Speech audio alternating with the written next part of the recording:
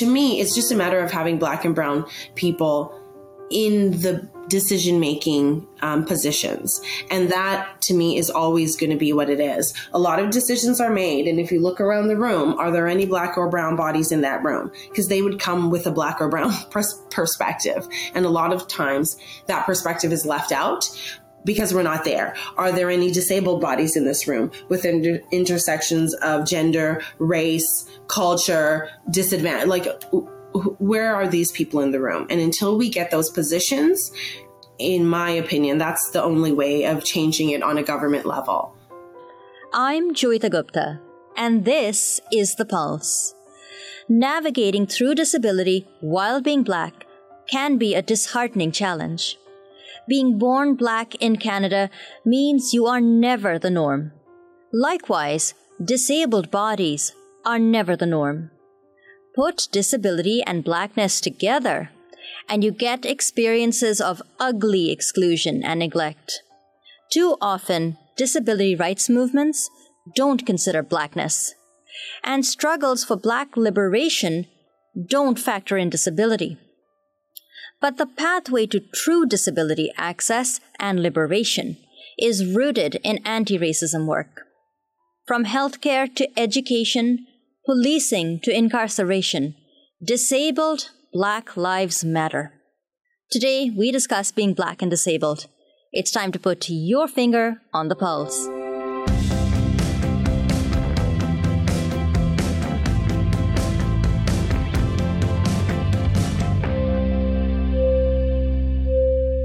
Hello and welcome to The Pulse on AMI Audio. I'm Joeita Gupta and I'm joining you again from the Accessible Media Studios in Toronto. I'm in Studio 5 and you've got some multicolored squares on a black background, and I'm wearing a sort of a brownish sweater with a zip down the front. So it's really warm and cozy.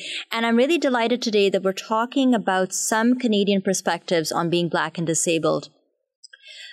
I find that when we have conversations, especially in the context of Black History Month, that many of the voices we hear discussing the intersection of being Black and disabled tend to be from the States. And I've made an effort this year to try and feature Canadian voices, Canadian stories, and Canadian perspectives. I am going to try to bring you some of those voices, researchers, activists, artists in the next couple of weeks, because I don't just believe that we should be talking about the intersection of Blackness and disability over Black History Month. It is such a cornerstone issue when it comes to disability justice that I feel, in fact, we should be talking about it every day. If you believe that this show brings useful content, I hope you remember to subscribe. We had a number of people subscribe recently on YouTube, and I want to say thank you and welcome you to the Pulse family. And of course, please tell your friends about it.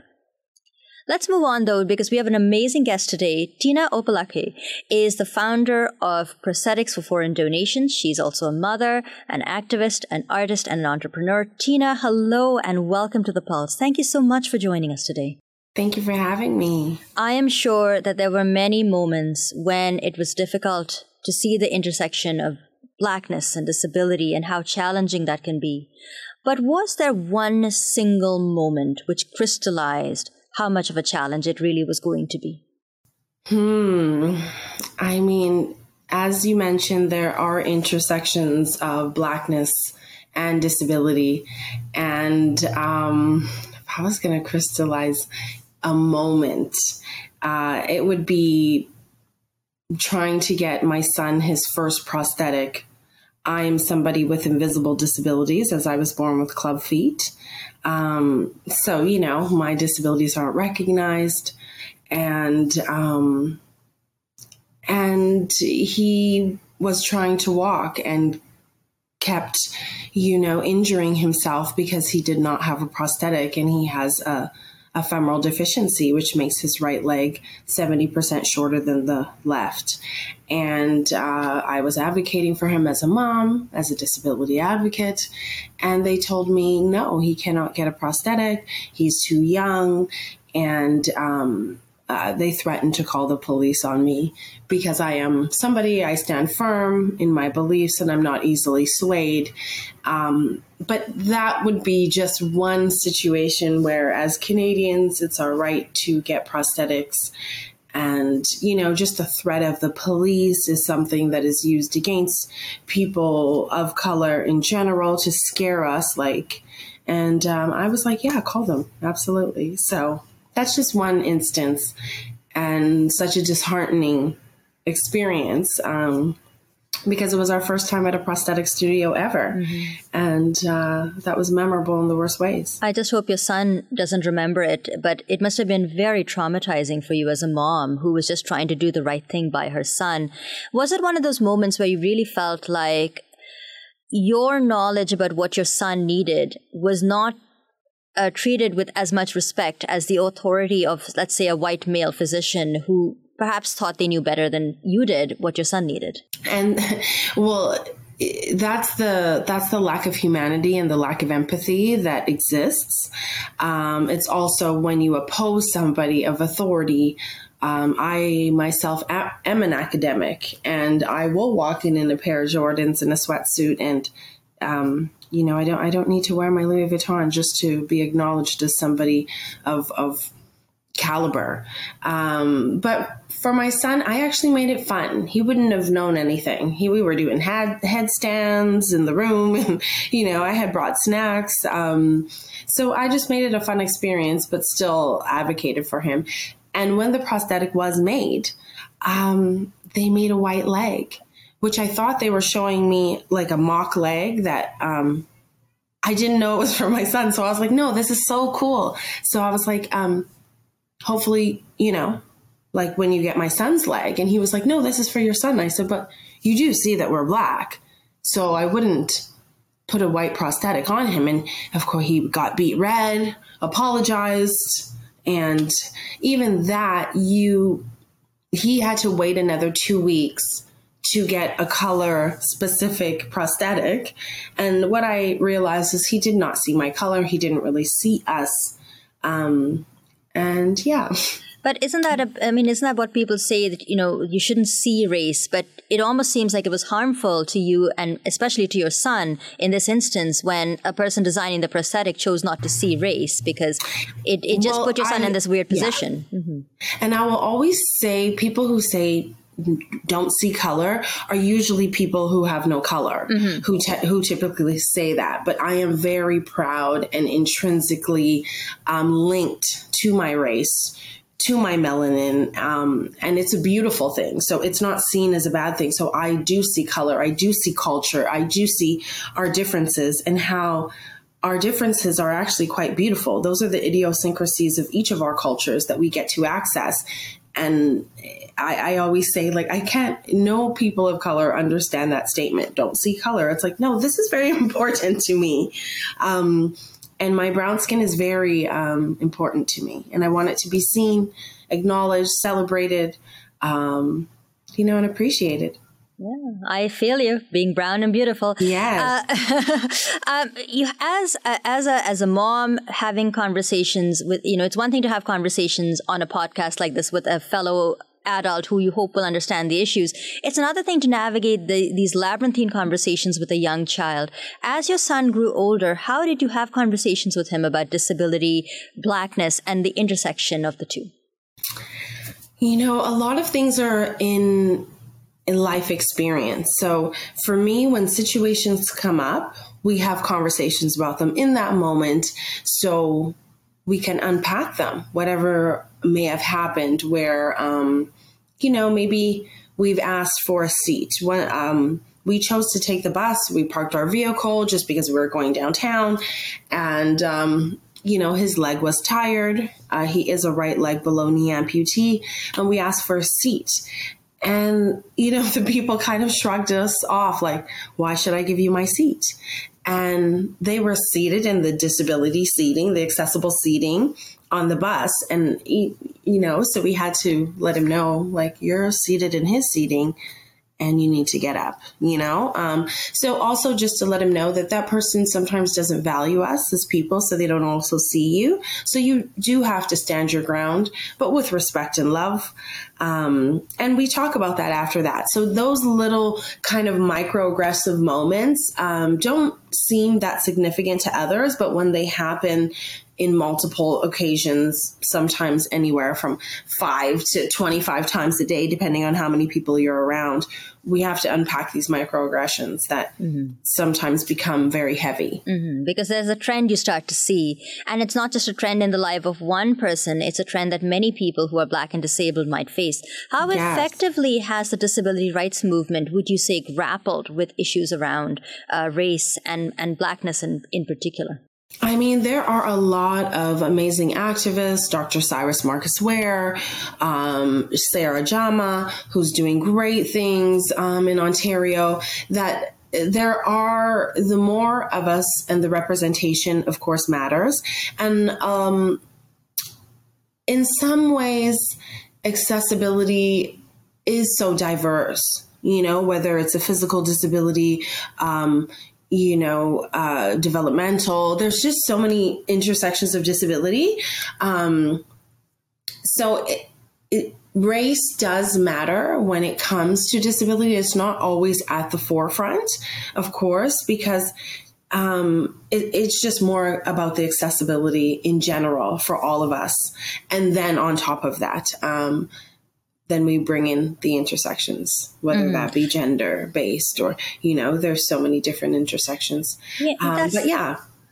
That's a really interesting point, but I'm going to, if you don't mind, push back a little bit and say, historically, when we've thought about disability organizing, it's been organizing for white men in wheelchairs. That's been sort of one of the critiques of disability organizing. Yes. Don't you feel that when we theorize from a place of where the starting point for our theorizing on disability justice is centering Blackness, is centering indigeneity, is centering the voices of women, that we do disability justice in a more inclusive way and we sort of expand the tent to include more people? Yeah, I absolutely agree with that.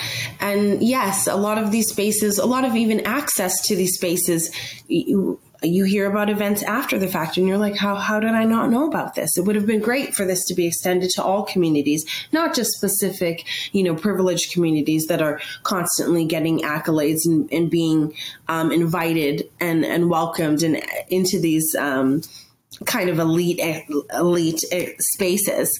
But yes, it is the women. It is the people of culture, the people of experience, the people of adversity as well, and disadvantage.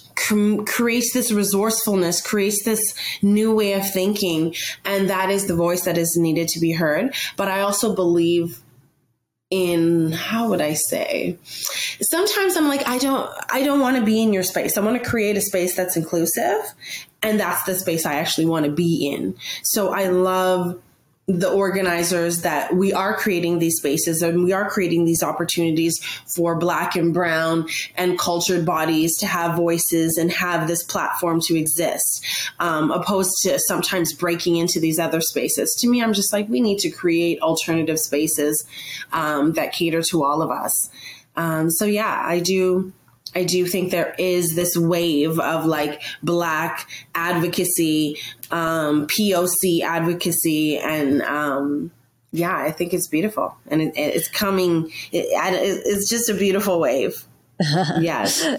What about the government and the way in which society seems to put people in boxes or create silos? February is Black History Month and December 3rd is International Day of Persons with Disabilities. But we never really see in public discourse those two things brought together in any significant way. How would you address that gap?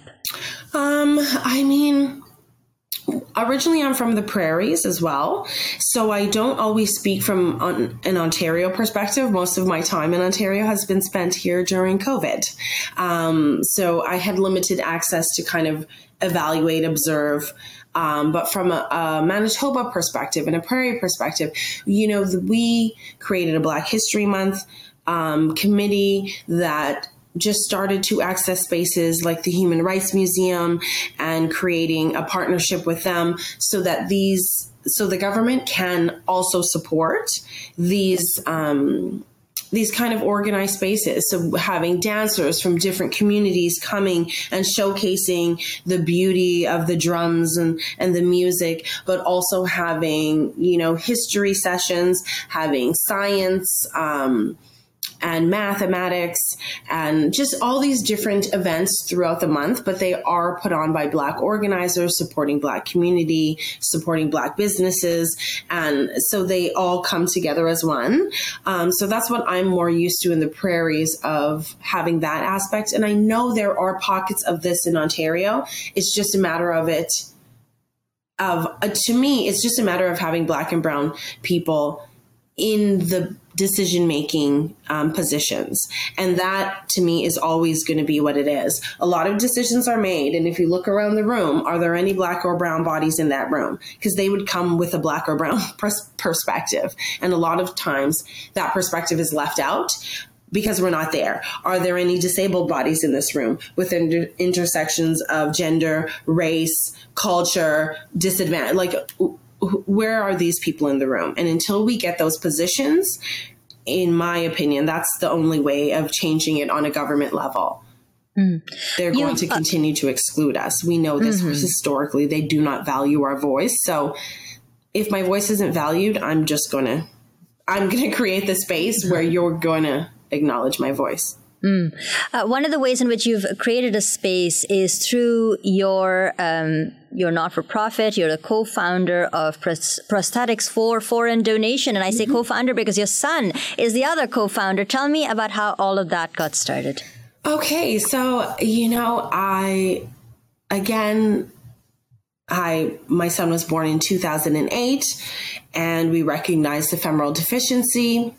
Went to the geneticist, all these appointments, and came to find out, yes, he's born with what's called PFFD, which is proximal focal femoral deficiency, which we named the charity after the same acronym.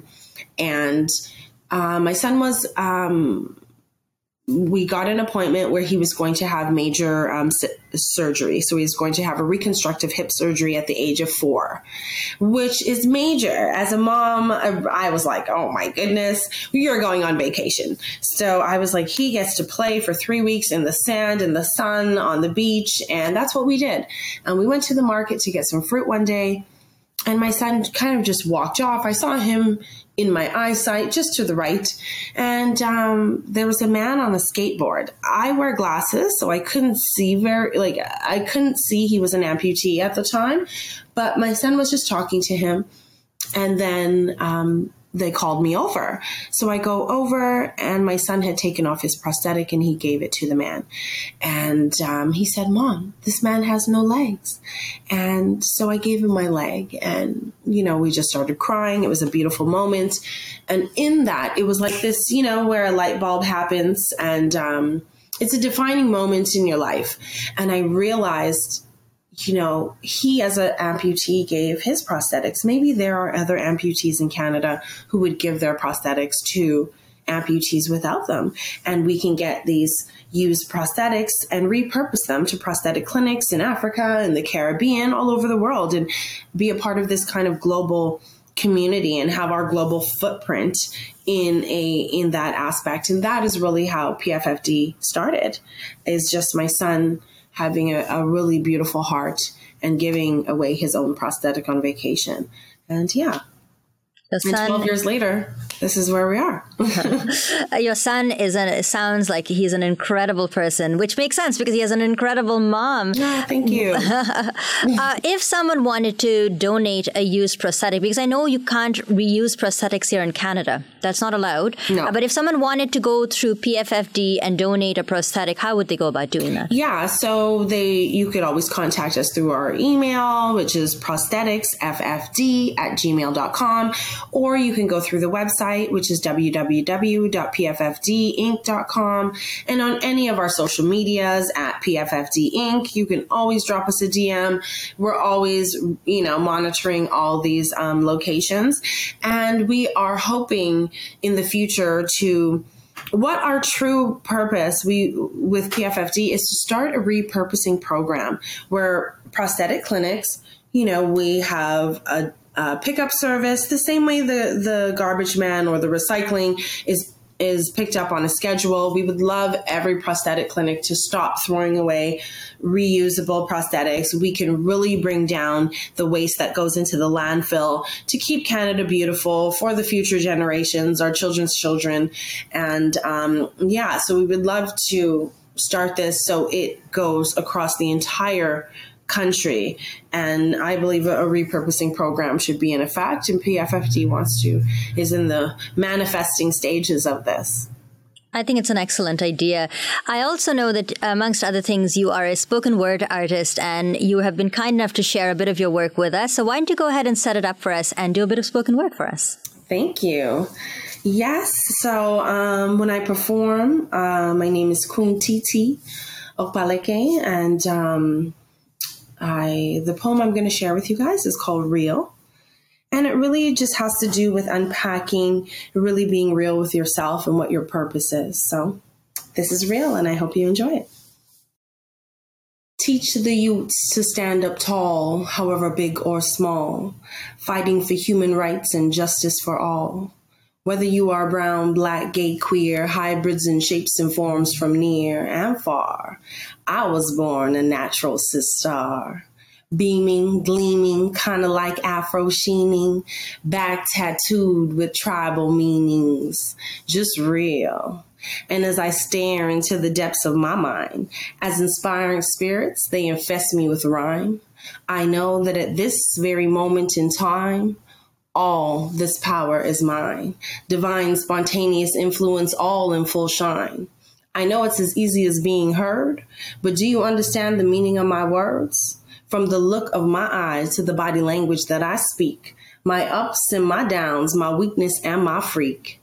I'm not a simple woman. It's rather complicated. Some of them, they love me, and to others, I am hated. Memories, they keep getting faded and faded and faded. You keep those you want to keep. Dreaming is sweet, but when you're dreaming, you're really not asleep. See, in my dream, I was running. When I woke, I was tired. In my dream, I was writing. When I woke, I was inspired. Inspired to rise to the highest of heights, spreading my wings, allowing my dreams to take flight, leaping faithfully into the depth of my own fright. Ooh, I feel cooler than the darkest of night. And in this space, I am stealth with an abundance of soulful wealth. Here I rise, and to I, this climb is no surprise. It was predestined in my book of life.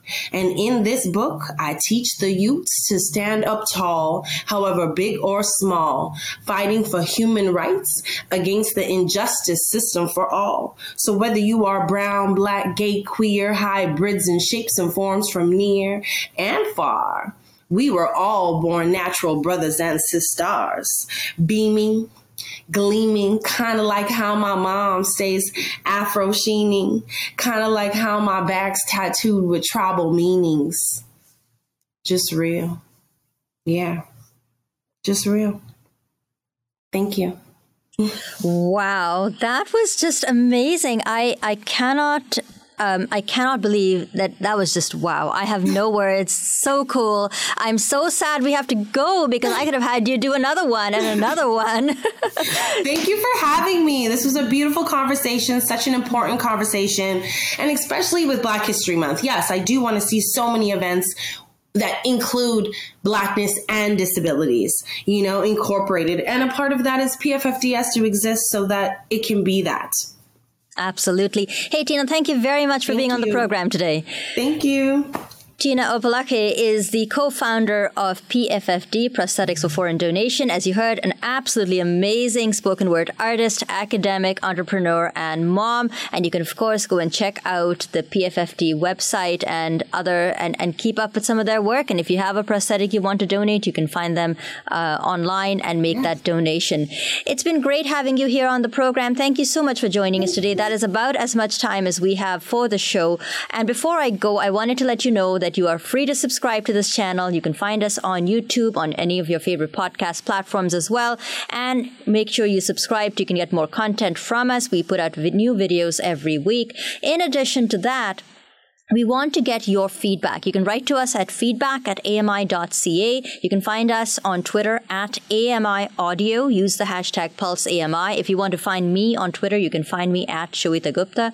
And if you feel like giving us a call, you can give us a ring at 1-866-509-4545. That's 1-866-509-4545. And don't forget to leave us permission to play the audio on the program. As I said, we're going to wrap it up for today, but I'm going to try over the next couple of weeks to bring in other voices and perspectives from the community in Canada, comprising Black and disabled voices. And of course, I have a couple of great suggestions over the course of this show, but others as well. And so I hope you'll be tuning in for more content as we explore what it means to be Black and disabled here in Canada. On behalf of the team, I've been your host, Joeita Gupta. Thanks for listening. The Pulse this week was produced by Matthew McGurk, who is our videographer, Mark Aflalo, who is our technical producer, Ryan Delahanty, who is our podcast coordinator, and Andy Frank is the manager for AMI Audio. And I've been your host, Joeita Gupta. Thank you.